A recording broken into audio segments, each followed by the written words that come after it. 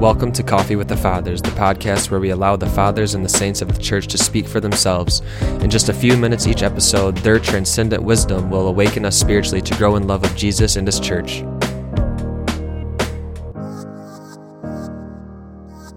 As we wake up and sip some of our coffee today, we're going to be hearing from a sermon by our buddy St. Augustine, a 5th century church father and church doctor, and my patron saint.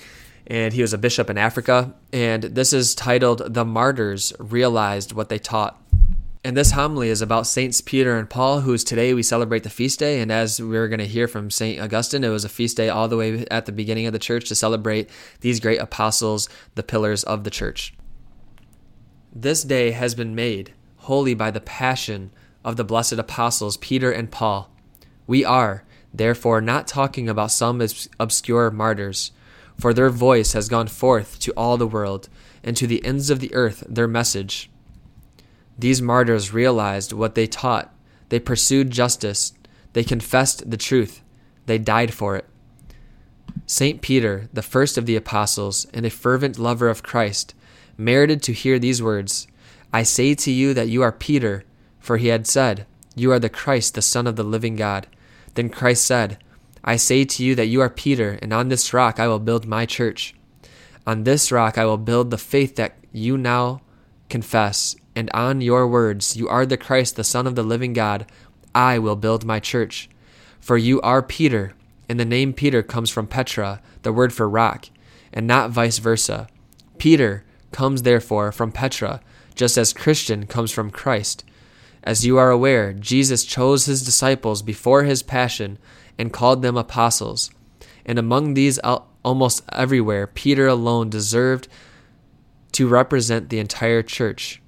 And because of that role which he alone had, he merited to hear the words, 'To you I shall give the keys of the kingdom of heaven.'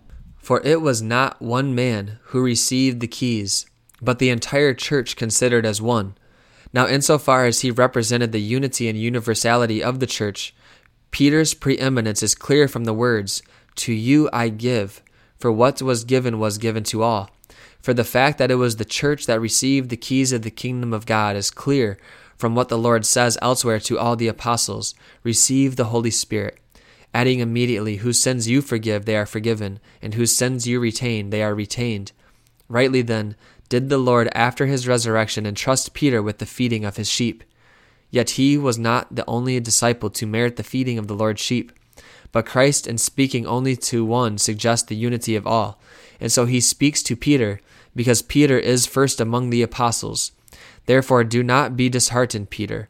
Reply once, reply twice, reply a third time. The triple confession of your love is to regain what was lost 3 times by your fear. You must loose 3 times what you bound 3 times. Untie by love that which your fear bound. Once and again, and a third time, did the Lord entrust his sheep to Peter. Both apostles shared the same feast day, for these two were one. And even though they suffered on different days, they were as one. Peter went first, and Paul followed. And so we celebrate this day made holy for us by the apostles' blood. Let us embrace what they believed, their life, their labors, their sufferings, their preaching, and their confession of faith.